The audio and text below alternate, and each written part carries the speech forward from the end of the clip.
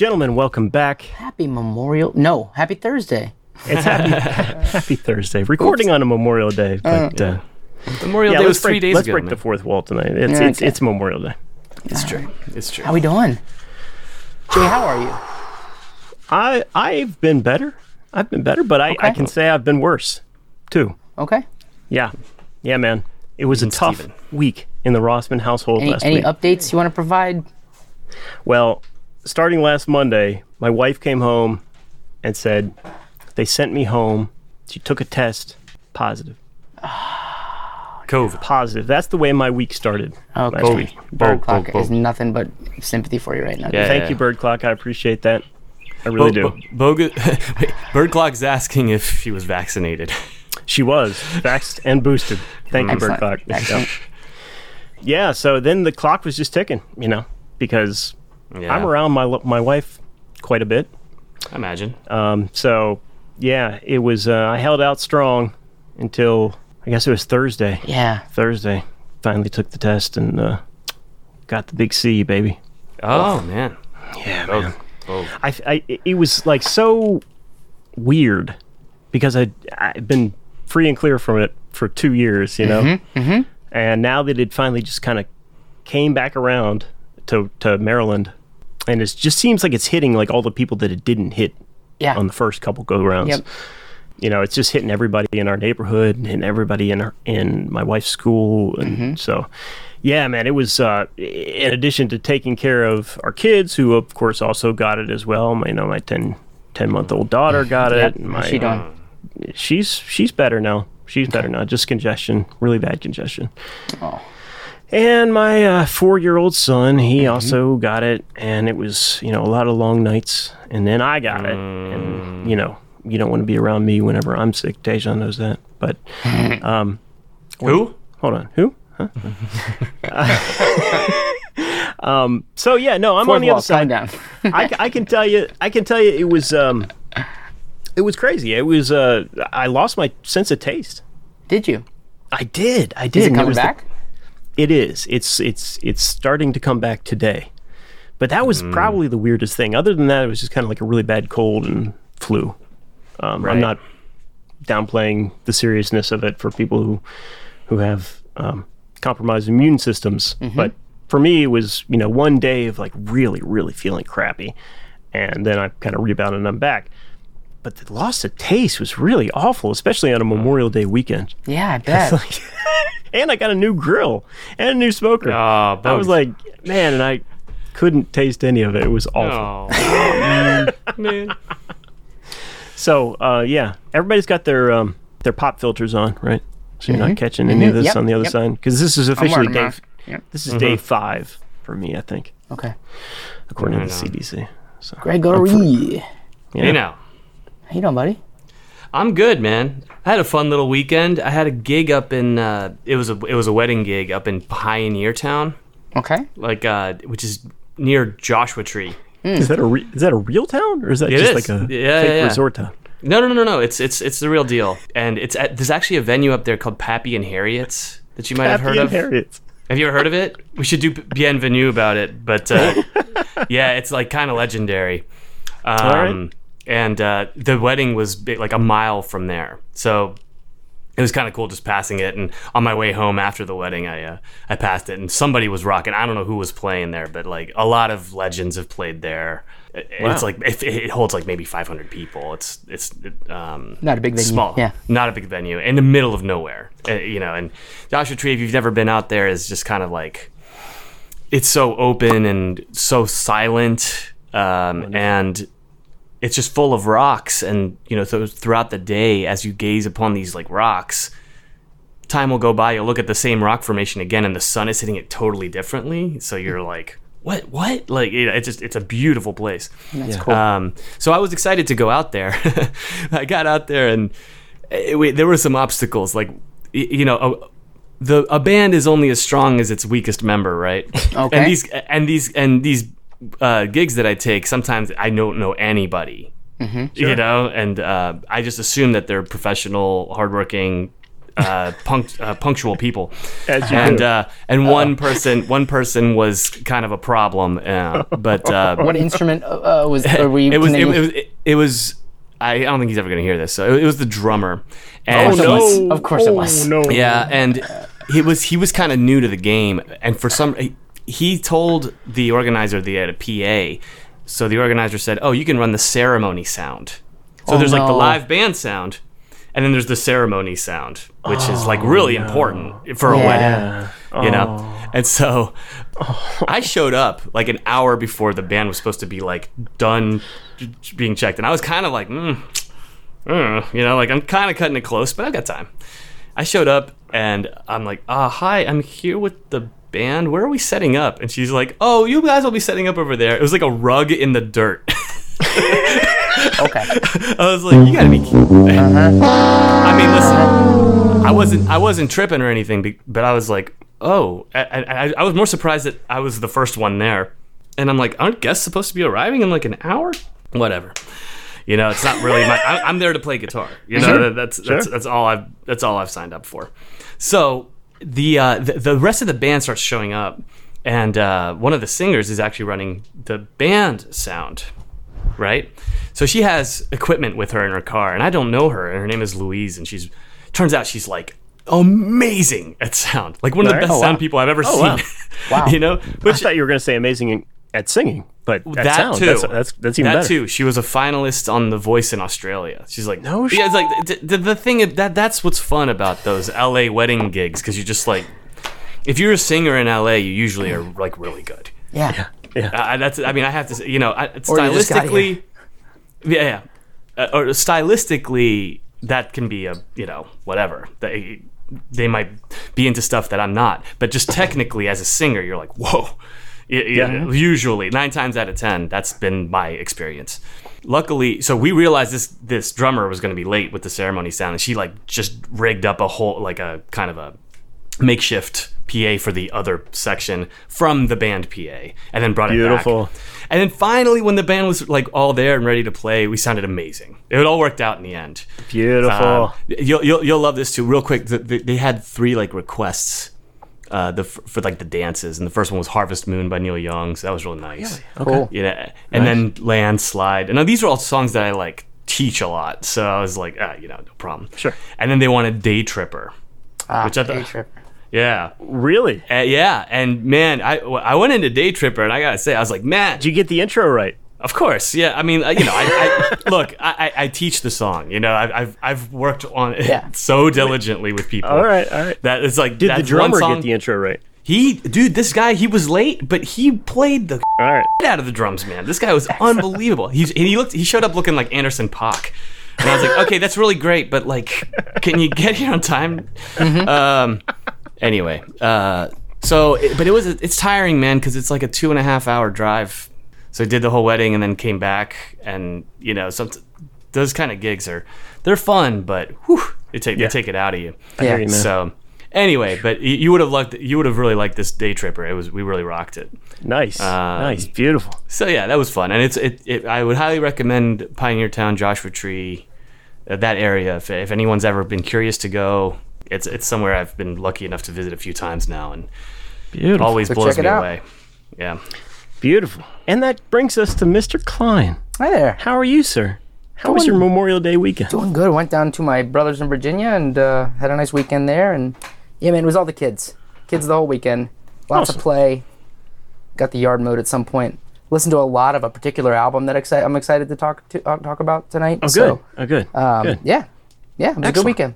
All right. The new Kendrick Lamar? With the fam? That's the one, yeah. Actually, Omnium Gatherum. I'm coming back around to it. Just all day, just on repeat. Oh, gosh. I have a lot to tell you about my personal journey with Oh, God, I'm so King excited Gizzard. for a follow-up on this. Yeah. That's for next week, though. Yes, indeed. Okay. What's going on this week, then? For this week, let's get this bad boy started. All right. You should check it out.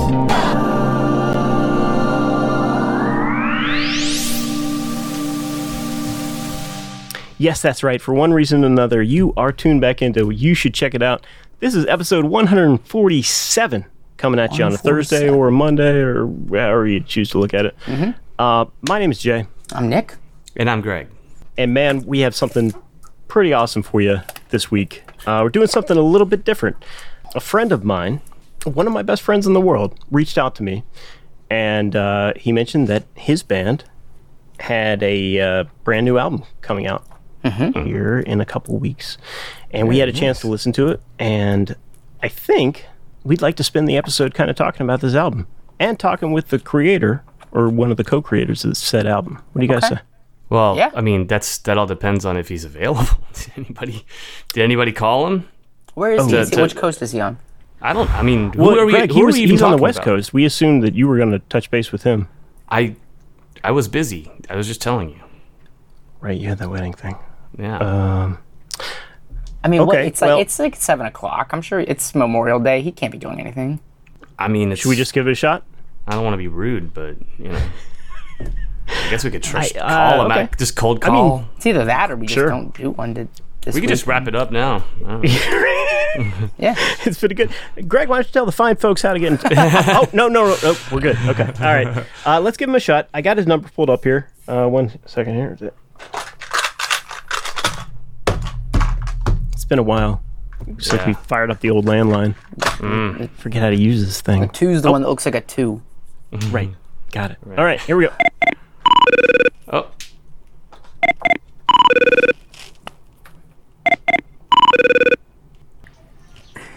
You gotta unmute, bro. You gotta unmute.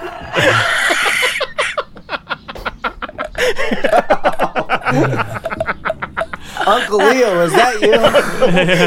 Hello. Hey, don't put COVID on that microphone. Good God, man. Taejon Romanik. Hey, how buddy. are you, sir? Hey, I'm doing great. Yeah, man. I'm doing wonderful. Wonderful. There you are. Somehow. I can see you. I gotta tell you, man, it is great to hear your voice and it is great to see your face. Man, it's been a second. It's been many moons, sir. It has. You were one of our first guests on this here podcast. That's true. Is that right? Yeah. How so? Yeah. Wow. Yeah. I think maybe 3 or 4. Maybe number 3 or 4. We'll and you're still insured? Right? We got there. We're insured? No, man. Dude, Taejon Romanik is the co-founder and co-musician of the Wild Wild Wets, a San Diego-based band. Very nice. Who have just released, I don't want to get this wrong, is this your third full-length? This is our third LP. Nice. Third LP called Love Always. Man, and I got to tell you, man, I am in love with this record.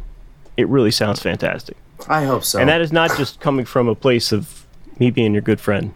This is a really spectacular record. I'm really proud of you. John, that means a lot, Mr. J. Rossman. I appreciate that. Yeah. Right I have at times loved this record and hated it, and loved it again, and hated it again, and loved it again, and then hated it a lot. And then, now that it's out, I love it. You do I love that. I just love that it's not mine anymore. Well, it's not my problem anymore. How do you want to talk about this thing, man? How do you want to go through this? I would love to go right down the tracks, right down the song listing, just because that was kind of like a paramount part of it, I think, for me. Okay. It always is for us. Like every track order? Yeah, I think every album we've ever done and every show we've ever played, this is like my favorite part of all of that is like the sequencing. Yeah. Okay. I just love that. I've always like how you stitch them together, how one leads to the next. It's great, Like there was some playlists I heard where you hear Beck's voice talking about how the albums don't matter anymore because everything's like an infinite repeat playlist, and I love that too. I love that. Yeah. I love random. I live on chaos and randomness, but I love that the album is like a curated sit the down moment, and you have to. You got DJ in you, man. You got DJ in your DNA. Like I remember doing those sets with you over at that bar on the east side of Baltimore where they did the pickle shots. Can't remember the name. Idle Hour. Idle Hour, yes. That's one of my favorite places in the whole universe. Those were great times, right? Those were great nights, and like I just remember you killing it on the boards, man. playing the music that people wanted to hear. Not that they knew they did. Well, sure. They might argue with you on that point, but at the end of the day, if it makes it like a more memorable experience, as we like to say in all these industries, Yeah, man. it's good. I think experiences are important, right? I mean, Jimmy's the best, right? He knew. It's the Jimi Hendrix experience, dude. You gotta experience it. That's right. Indeed. Well, before we get into it, I mean, tell us a little bit about Wild Wild Wets. I know that. So to correct you on one point, All right. not co-founder, but Not co-founder. Okay. Original As soon as the member. words came out of my mouth, I was no, you know what? Not to split hairs here. that's what we I know. do. I kind of have a lot of them. That's fine. I am an original member, and they had founded the thing. Well, the main reason I say that is because I don't want to take blame or credit for the name. Mostly blame. I love the I name. love the name. Do you really? I love the name. It's a great it's a name. polarizing thing. I didn't like it when I joined it. Greg, what is that, Greg? I didn't say nothing. I said, He's like, hey man, I'm in the Red Not Chili Peppers, so Wild Wild West sounds about right. Chili There it is. Hey. Already. Well, it's a good name. It's a good name. Even if you don't want to take credit for it, that's fine. So I came up and all right, here's the real story. If I'll try and do it quick. I was walking down a street in San Diego, and they had like a farmer's market type thing, and I heard this kid playing a guitar with one of these pedals, with a Line 6 looper pedal. Sure. And it was phenomenal. It was like blues, guitar, Black Rebel Motorcycle Club type stuff, like looped. And then he was like playing harmonica and like singing and doing all the slide guitar and like changing tunings to do the next track. And it was phenomenal. I gave him my number. I was like on a flip phone, I think. I didn't even have a smartphone yet. I had moved to San Diego 12 years ago. So it was, for me, as a poor kid, I didn't have a smartphone yet. Gave him my digits and whatever. Didn't think anything of it. And then like I kept seeing this kid around town randomly, but he was like clearly strung out on heroin. Not a member of Wild Wild Wets, by the way. Okay. But a success story in his own right. This guy, Tommy Graff, had a band called Dark 30, which was like blues rock project that I loved. Okay. And he needed a bass player, and he hit me up, and I said, well, I don't play bass. Well, I have played bass. I've recorded bass. I've never played bass live on a stage, but I've recorded lots of bass. Come on down. Amazing. Right away. Loved it. Teach me the riff. It's the first time in a band where I ever just like, oh, tell me how to play it, and I'll learn it. And Nice. now I'm learning. And and then the drummer was not that great, but the drummer. Sorry, Nick. Yeah.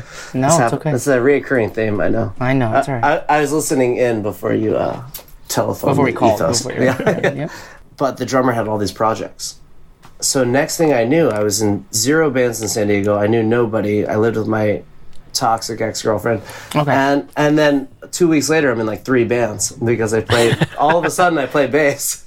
Yeah. You hit the vein. I borrowed a And there you bass go. from this guy, and then I went from 0 bands to 3 bands. And one of the bands was Wild Wild Wets, and they hadn't played a show yet. They had they had members of other projects, and they started this like rock kind of thing that they wanted, garage rock kind of thing, and they had like 2 songs to their name, or to their mind, and then we just started churning. I like jammed with them, and we just started writing songs.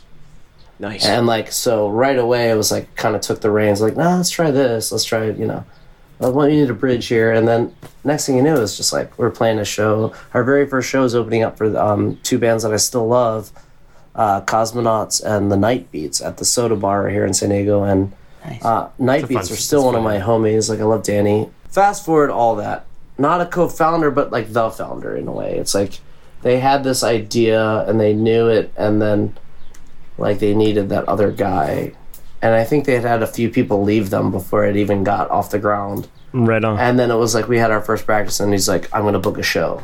And like Mikey Turi, my mate, my other half, just made it happen. And then it was like, once you have a deadline, you know how that goes. It's like, Yeah.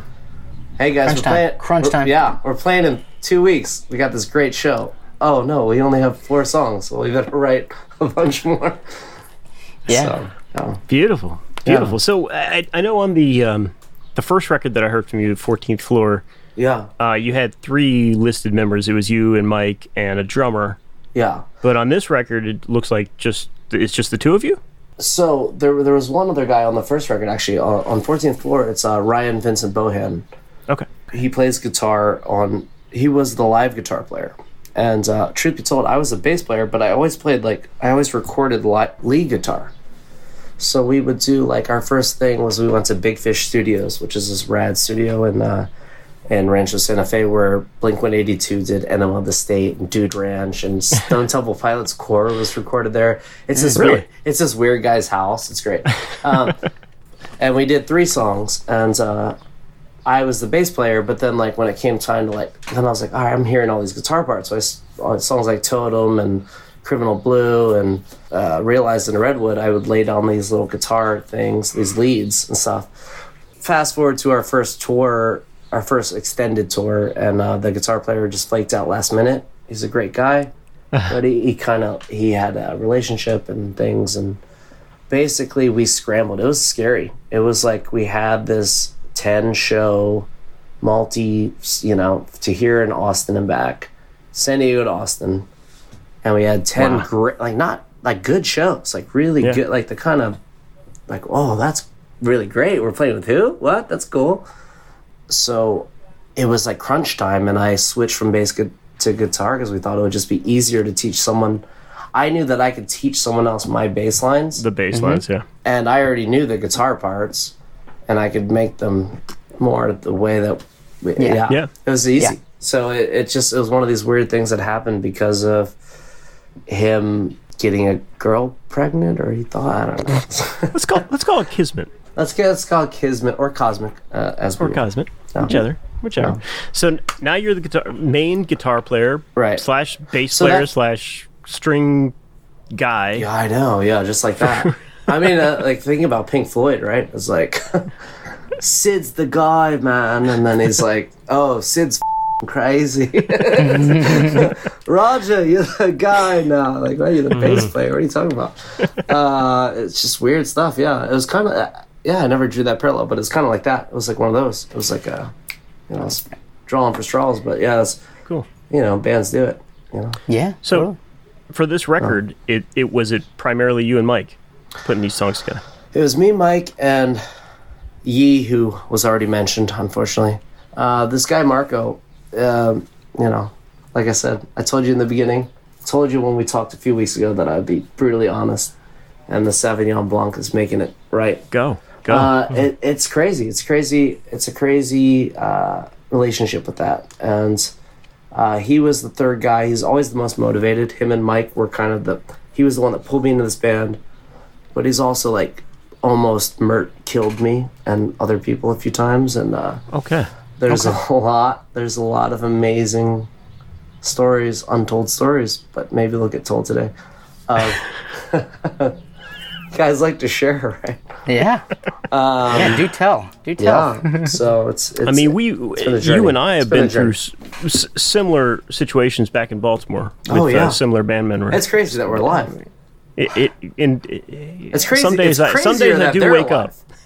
It's crazier that he's alive. Yeah, that he's alive and doing feeling strangely fine. Believe it or not. Anyway, let's get into the new album if we can. Yes. If we can. I'd love to do that. Love always, man. Yeah. Where does the name come from? Where did it come from? So that was a cool conversation. I wrote Love in the Lost and Founds at home on a loop station on one of these big old Mama Jammas. Oh, the serious one. The big one. The big one. And RC50. I just kind of wrote it on the RC50 one day, and I really liked it. And I had never fully given a band. I always like to spark a song and then see what happens with whoever we're playing with, and then but it was the first time that I was like, "No, this is the whole song. It's done." Awesome. Usually I'd save that for something. Yeah, it was just or I thought it was. And Mike had all these lyrics, and we'll get into that later. But once that song got written, I was like, man, I love this, kind of what I'm feeling. And it's just so funny because this was 3 years ago. There wasn't a pandemic in sight. This is Pre-pandemic. We literally were in the studio almost this exact time 3 years ago. It was June, first week of June, 3 years ago.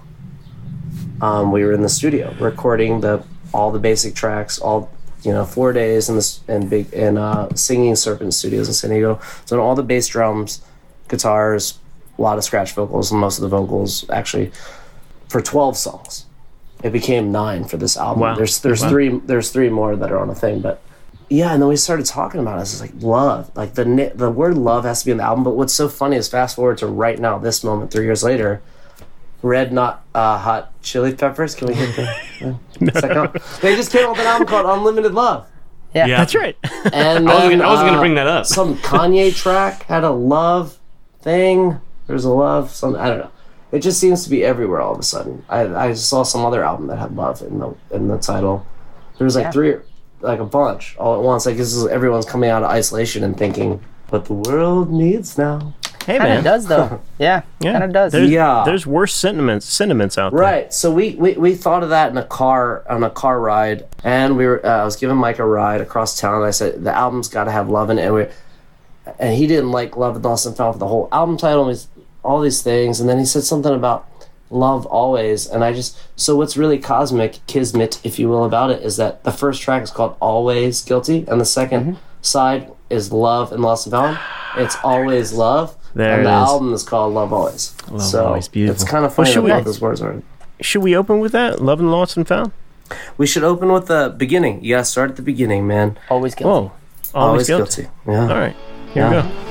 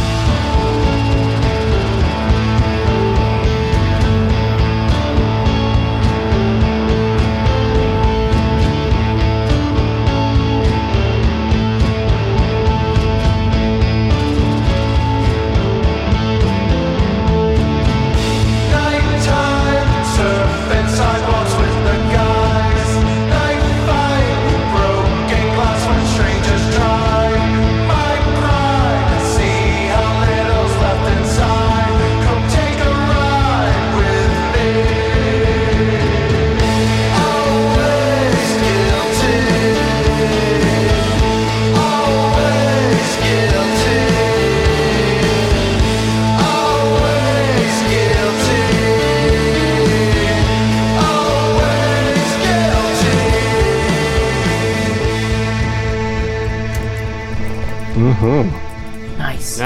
Yeah. Great opener. So what's really funny about that song is that it was written to be the opener. And I would never think to do something like that, but I'll give you a Yes, quick... you would. Yeah. I know you. That's exactly how I think. That's how you write songs. I'll tell you the truth. We played this show on New Year's Eve.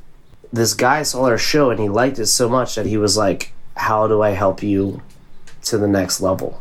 Wow. And it was that. It's kind of what. Cool. It's kind of what every band. That's what you're hoping, right? Yeah. You're usually knock hoping, somebody's socks off that matter. Yeah, somebody that's Right. important enough to help you along. or with deep pockets, or both. Sure. Right. Yeah. Everyone you're just trying to help affect, and then some people have more to give back. This guy, J.C. Mendez, Giancarlo Mendez, is phenomenal. He's such a great human being, and he prides himself of being a producer in the grand sense of the word, and he is. He's a video editor. He makes a full-time living, managing a team that does video work, but he's also a musician and a rapper and all kinds of things, and Nice. an auteur of sorts, and he just loved we played 2 sets in the back room at the Casbah on New Year's Eve, and he just loved it. And he's like, he came up to said problematic drummer first and then talked to all of us individually, but it was like, I just want to help you. Like, I see that you guys are so much bigger than you, and this is at a sold out show, That's But he's amazing, like, dude. he's like, I believe better things for you. So he's our angel on this album. This is his album. That we wrote. Patron. Yeah. He's our patron saint. We wrote this album kind of for him, and I kind of wrote this album for our old drummer in a way, because that's how I work. It's like whoever I'm working with, I'm gonna I'm such a pleaser that whatever I'm doing, I'm gonna try and be like, do you like this? Do you like this? Yeah. Oh, I did that for you. Do you like it? And that's probably why I hated this album at times. Is that it's like, but no, I think it'll stand up. I mean, it's standing up to me right now, and it's like I'm going to be the biggest critic of it because that's how I operate. Yeah, that's natural. That's natural. Exactly. Man. Well, I love the bridge on that song. Yes, it's fantastic. I'm glad that you say that. We just played our sold out show back at the Casbah, but like a multi-room thing, and it was kind of oversold out because it wasn't pre-sold. So they do this thing where it's like, you're cool, and they end up making more money on those shows. It was packed. It was packed. It was a circus. It was people Sell some drinks. rotating. If you've never been in the Casbah in San Diego, it's there's a front and a back and the secret hallway, and it's just like as a shark you can keep swimming, and that's wonderful. That's wonderful. But we opened up with the bridge. So we were writing this set, and I was certain of the sequence, but I was like, if it's not working, I gotta figure out some other reason why. And so instead of doing the big schlocky rocky guitar intro that's on the album, which makes sense because you never heard it, but we did the bridge, and it was like with the bridge with conga player Jason Crane from Rocket from the Crypt on congas and Dave Mead on drums, and we did this like an extended bridge of like, yes, come in, come back in, like come back in the smoking patio, and like. See, that's what I'm talking about. You're always talking. You're setting the experience. You're making the experience. Right. Exactly. If it's that special thing, like I was there that one time. Cool. It's special. It seems like does the mix change after the bridge, or is it continually changing throughout? Because the drums are definitely way in the back at the beginning, and then by the end they're like up front. I definitely noticed that one. So I'll tell you this: the album was mixed by a guy named Dan Moore, Latin Grammy Award winner, which is funny. It's funny. I've never met. No, I think I met him once for 2 minutes. This is JC's friend from LA. So Greg, if you need mixing up, he actually he has a Latin Grammy for some work that I don't know, but he also did Harry Nilsson's recent posthumous album. Really? And mixed that, which is a freaking cool credit. Yeah, like I love. Wild. Yeah, like I thought the Harry Nilsson thing was like great when I looked him up when the JC wanted his buddy to do it. That's awesome. But here's the dirt on that is the hardest song for him to mix. Really? Hands down. It's a lot going on. He sent us so many mixes that we were like, no, sorry, really? You got like more notes, and he probably hated us for it. Like it just wasn't working. Like it just wasn't, man. It's funny because other songs on the album, like Oh Vivian, some of the more straightforward things. But this and the cut were really hard for him to kind of find what we do, and isn't that always the way though? We had to use a lot of verbiage to kind of get him there. Mm-hmm. But the reason that this had to be song number one is because it's like the mission statement. It's like come take a ride with us, get on board. And it's also like sounds like what we are projecting to sound like. It's like the I think I bought what I thought I bought kind of thing, even though like we're not. It's like the most psych rock quote unquote song. So I remember being a kid and reading this Joe Perry quote from Aerosmith, you know that guy? And he said familiar something with like Joe Perry, asked him about a songwriting process. He's like, sometimes I just pick up different guitars and like that guitar writes a riff. And I remember being young and being like, that sounds like utter bull. Like, that sounds like some rich guy dickhead stuff. And years later, I totally know what he's talking about. It's man. Because a hollow body, you're gonna play. Greg, you know what I'm talking about. You're gonna play. Totally. You're gonna play at the room. You're gonna play the instrument. Sustain. This thing has a short sustain. Yeah, so you play differently. You play different ideas come. I mean, I know. We've talked about these guys before. Taejon, I don't know how familiar you are with like animals as leaders, or like these dudes. They play like 7 and 8 string guitars. Anyway, they make they make their own guitars now too. And one of the things, their like North Star is like, when I pick up a new guitar, I should immediately start writing. Absolutely, like that's the metric for a good instrument. I'm completely superstitiously with you. And all three of these guys that I lined up here today, these are the main ones on the album. This is a 67 Hagstrom. The 67 Hagstrom. That's my like everyday, all the time live guitar. This is the 12 string that when I bought it, I wrote "Always Guilty." And I knew that we needed an opener song, and that guitar was just there at the store, and I had already bought that Hogstrom was, I pulled over on the freeway after seeing that guitar and was like, I'm sorry, I made a great mistake. Please let me buy it. Like, I will give you, like, please put it on hold. I don't know why I left. It's got a big neon sign underneath it for Taejon. There's a track on Prism. Literally, the first 3 chords I ever played on it were G minor, C minor, D minor, which is really sad. But it's a song called "The Surf," and it's track 10 on Prism, and I had to fight for it to be on that album. And it's this cool instrumental track with trumpet, and just Mikey actually played the drums because the other one threw a fit that day, and it was that guitar's first song. Like right when we met Hands, it was like literally, nice. and then Always Guilty is the first song on that one, and then the freaking Hofner is just how I learned how to be a musician. I think I mean, it's for me. It took learning how to really be a bass player to learn how to be a guitar player. Hey, I'm with you on that, man. Yeah. I'm totally with you on that. It'll make you such a better guitar player. Yep. Yeah. You know? I think just a musician in general, and I was in the same boat when I moved to LA. I mean, I was picking up some work, but I was definitely like, I'm trying to hit the ground running, and I just started telling people I was a bass player, because I had a bass. You will hit the ground at work speed, my friend. and suddenly, I landed some gigs, some good ones, some touring stuff. They didn't know the difference, but I had to get better. I had to get better at bass. I had to get better at music, And then it makes you better at guitar and everything. Like you said, a better musician. Yeah, I actually was talking to a friend of mine yesterday who's a beast. He can play anything, like top tier guy.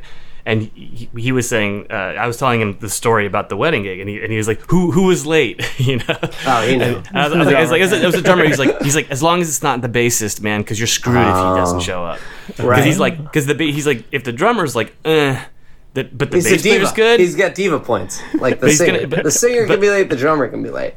He's just saying he was saying like the bass player can kind of help everyone, in a way that like nobody else has that power to like really help push the drummer along and like provide like the harmony and like the hits and everything. It sounds kind of Dungeons and Dragons, but they kind of do have like a foot in each little camp with that. It's true. It's true. They're like the lukewarm water. The lukewarm water. They are. The Derek Smalls. Hold things together. Well, speaking of holding things together, the second track on the album is called Holding. Yeah, that's a phenomenal segue, and this one knocked my socks off, Taejon. Oh, thank you, man. You copping some Ryan Adams feels on this one, baby. Oh, whoa. Our current drummer is a huge Ryan Adams fan. Is that right? He loves Heartbreaker. Anyway, this one's called Shout out Dave Mead.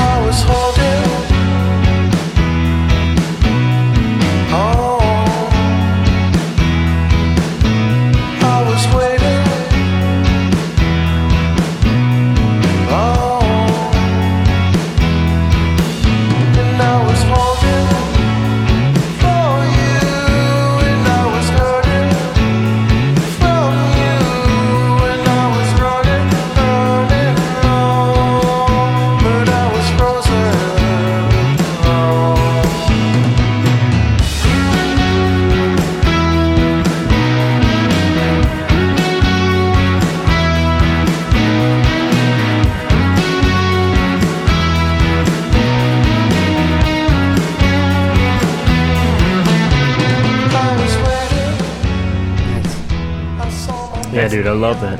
Yeah. I really love Mike's vocal phrasing.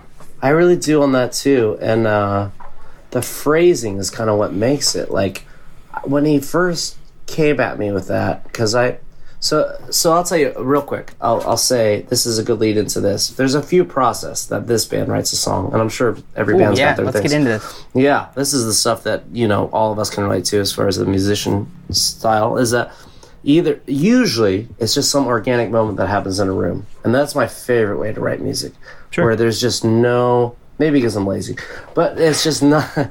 Just something happens, and it just pops. Yeah. And then another favorite way, actually, is I write it at home, and I purposely leave it like 60 to 80% done. Yeah. With that room for interpretation. And this on a loop station usually.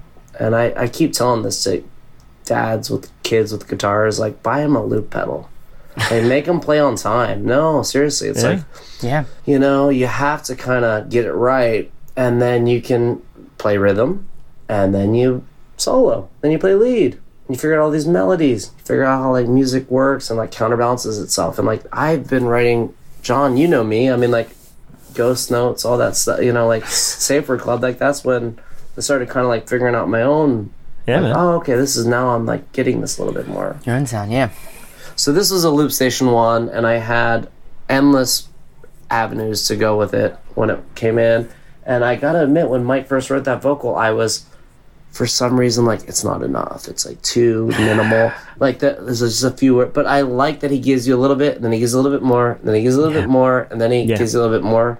And now I love that. I'm like, oh, that's and the lyrics. He's holding it back. He's holding back. Mm-hmm. Yeah, man. So, you know, I told you I'd be open because he was in one relationship that was ending as another was beginning, but crossfade style. And this is about all that. And I think it's like highly relatable. And but the lyrics are so ambiguous that it's about this, that, or the other thing too, and highly specific. When he says there's a Easter egg of like what Patty and Ronnie. You know, you got it. Nick got it. Actually, that was my question. Who are Patty and Ronnie? Patty Smith, Ronnie Spector. Thank you, Jay Rossman. So the whole album, we didn't think about it, but it ended up being like an ode to like rock and roll. You know, again, quote unquote, like this is our like Oasis record. You know? Well, it felt like a personal song, so I didn't know if that was like people in a circumstance, a part of a circumstance, or that's what's so good about it, though. That's because it is so personal. It's like that's what I had to ask him, Nick. Really? I didn't know that. Jay figured it out. I'm with you, dude. Oh no, man! Come on, Patty with an I. No, Jay Who else figured could it it. be? Oh, he read the lyrics. Patty with an I. She spoke of Patty, and I talked about Ronnie. I loved, and the preceding line to that is, "We journeyed through the covers." Right. Which kind of gives the next line away. All of that, right. We're going through the cover songs like that. That's great. Cover Man, the lyrics in that songs, the sheets. Yeah. The double entendre is nice. Also, I will say this too. That's another one where I'd written it, and we had live bass players. We had two different ones. We had Sarah Litton, who's amazing, but there was some too much fun stuff. And then like Albert, and it was like he's our current bass player, but he like wasn't quite there. And like this is another like all these songs. I mean, I had to write the bass after the fact. I had to rewrite the. I just knew that we had to go in the studio, the three of us, the way we did Prism, just because it was the only way it was going to get done. Right. We were this is the first time we spent someone else's money. We had always spent our own money, and that's scary enough. Kind of pressure. It's scary enough. Yeah. But to spend someone else's money, who's willing to put up lots of money, leave you feeling always guilty. Yeah. Thank you. It is. Well done. It is. Well said, sir. I have a sound effect for that. There it is. Thank you. I will say this too. Matt Van Allen, shout out to him, who's the engineer that did our very first EP. We brought him back from Big Fish to do this at Singing Serpent for this record because we liked working with him. He's so easy. He says that this is and this guy he has a Grammy for Ravi Shankar's daughter. Nora Jones? The legitimate He one. has a lot of daughters. Yeah, okay. He's got a lot of daughters. It's painful. No, Anish Shankar, I think. But Matt says that this is his best bass tone he's ever gotten on this album. All right. And specifically this track. And I just thought that was a huge compliment. Yeah. It was basically a 2-take bass line when I did it. Because we don't usually demo, but for this record we did demo holding. I recorded on Ableton, like multi-tracked and really cared about it. Holding the cut. And there was the Pulse, which isn't on the album, which is on the next. So all right, let's keep rocking. Keep rocking. We're getting into like the meat of side one, which to me is like we're entering prime Taejon territory. Like this next one's interesting. Yeah, this next one's called Say So, and I imagine you have some things to say about this one, Taejon. I hope so.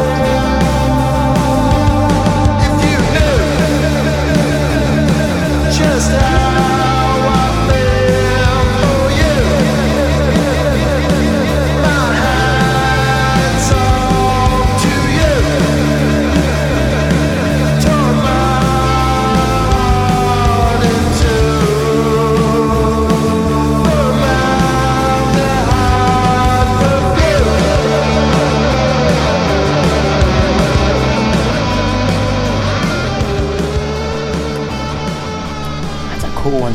That's a cool one. I have a question out of the gate on that one. Yes. The vocal effects.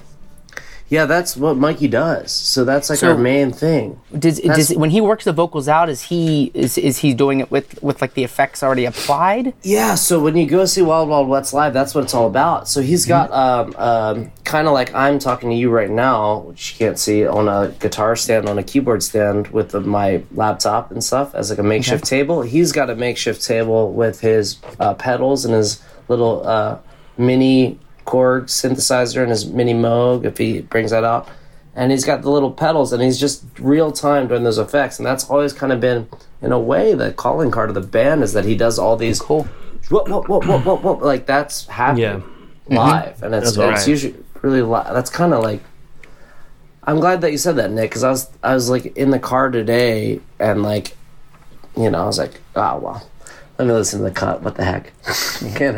And when he goes, whoa, oh, it's like, I take it for granted. It's like such a cool thing. Yeah. And it's it alive. paces so well. I was like, man, they couldn't have done this after the fact. Right. So he's just doing it with the DD5, the Boss DD5. Yeah. And he's just twisting knobs and just completely haphazardly and just landing on things by accident. No tap tempo, nothing. That's amazing. I remember seeing Mike Patton with Phantomus, like playing around with that kind of rig, right? And like several microphones, right? A lot of guys will do that. The two mic, they'll do the straight mic, and then they'll do the crazy mic. But Mike Turry is always just in the crazy mic. Well, that's good. That's the one. That's the one you want. If you have to pick one, that's the one you want to keep. Much to the dismay of many a sound guy. Yeah, I bet. How many DIs do you need? Yeah, I'd say. You ever heard of a band called Jeff the Brotherhood? I have heard that name. Yeah. This track reminds me of those guys. Okay, cool. Yeah, we should check them out sometime. So, for me, the personal full disclosure is this song has been the toughest for me to like. Really? I've at times really just disliked this song and just really like been at odds with it. But I think it's because what we were talking about earlier. I think I kind of like wrote this song for the drummer. I was like making him happy in the moment. And then when I'm just doing those lyrics, it was just kind of something that was happening in the moment. But then later, when I like thought about what the words could be like misconstrued as, it like bothered me, and I just had all these like mixed feelings. But what's crazy is that JC, Giancarlo Mendez, who paid for the album and put all the love into making sure it got done right, he loves the song. Okay, so great, man. That's his music video, and this is his lead single, and I'm more than happy. And I gotta admit, it's fun. It's fun as heck to play live. It's like a cult fun. song brought in 2020. Thank you, Cult, John. right? Jay, this is you and me, dude. Right. I thought it was like the Cult, like the band The Cult. Yeah. Which Definitely. this is us going into. But you do that. I mean, that's your thing. Like you got the kind of U2 like a little bit guitar thing on the intro, man. It's great. It's great. And you got the background vocals on this one too, like the say so's, right? So that's confused a lot of people too. Like the mixing guy, like Dan didn't know at first. It's like, oh, like, and like even Mike is like, it's weird. It's like all of a sudden I'm singing lead and then I'm singing backup and you're singing lead. And but I think that's us moving forward. Honestly, is that we kind of do more of that, and it's been happening like that overlap seems to build as the album progresses. Right. Yeah. Right, and I think the next album will be kind of more of that. All right, cool. In general, yeah. All right, let me get into the next song here. Yeah, let's do it. Because I got some stuff to talk to you about. I'm losing daylight, but this thing's not on. It's not visual, huh? No, you're fine. Good. No, I'll just keep talking in the dark then, Heard. That works. This next one's called The Cut.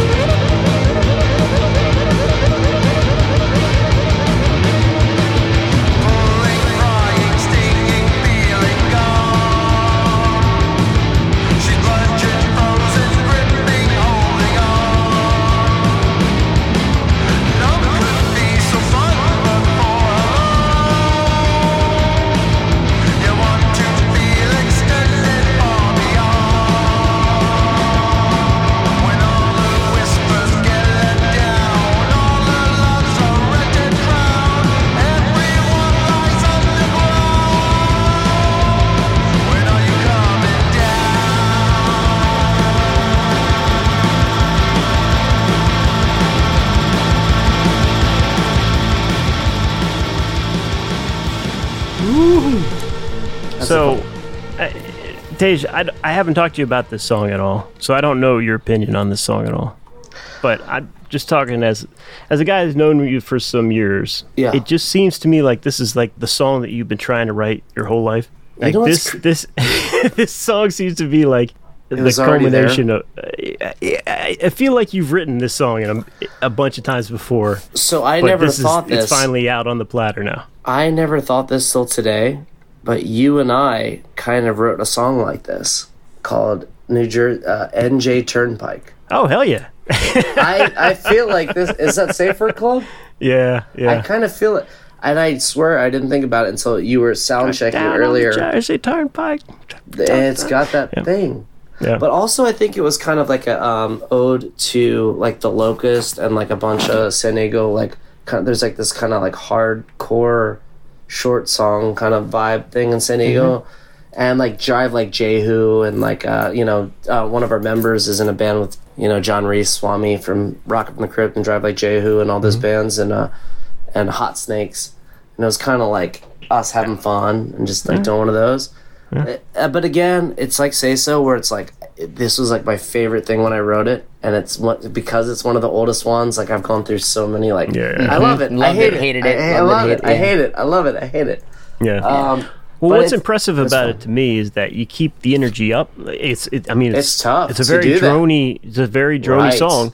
It's so but drony. You keep the dynamics going and you keep it interesting throughout the entire song, and that's not easy to do. I'm really proud of the bass guitar on this one more than anything. Like the first 3 songs we listened to were all flat wounds, and then this song is a P bass with round wounds, and I needed like a full scale, and I needed to get like real scratchy, and it hurt like heck to play this song.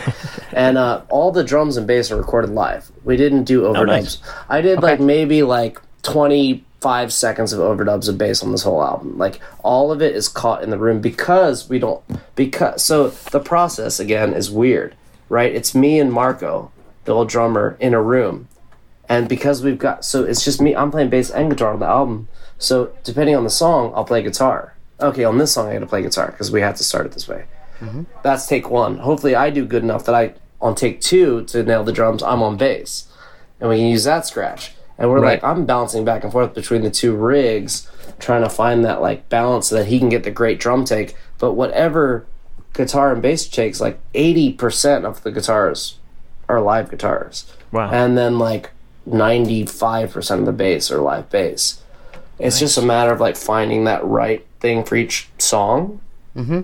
Enough to provide the drummer the ability to keep that the feeling going. And this one was tough on him, and there was hidden camera footage that maybe we'll release one day this is why he's not in the band. Of him just like being such a dick during this song, and I'm just like like usually I'm the guy cracking the whip to push, and I'm just like I can't even like. So is this him on the whole album? It is him on every song on the album. Okay. On the drums, unfortunately, we thought about maybe cutting him out, and when we get to the end of this whole story, you'll know why, and it's just crazy. It's just crazy. Okay. But that one is a lot like the demo. It's the only time I've recorded a guitar solo exactly like the demo, which the demo was me just effing around. And then when we got time to go in the studio, which I don't usually do demos, I was like, oh my God, I have to figure out how I did that thing with the 2 guitar and the unison. So I just I'm trying to really do it. I'm recreating it, and it's fun. You nailed it, man. The guitar sounds just on the album in general just sound great. I mean, thanks, they fly out of there. It's really good stuff. There's some moments where I feel like we left some things on the court, and to me, Say So and The Cut, the only reason I'm hard on them is because I know they could have been better. Whereas things like Love and Lost and Found in the Seer, we didn't even have written, and they turned out better. I can't wait to get to the Seer. Right. So all right. Next, move along. We got one more on side A. Yeah. Mm-hmm. And this one's called Carnevale del Lupo.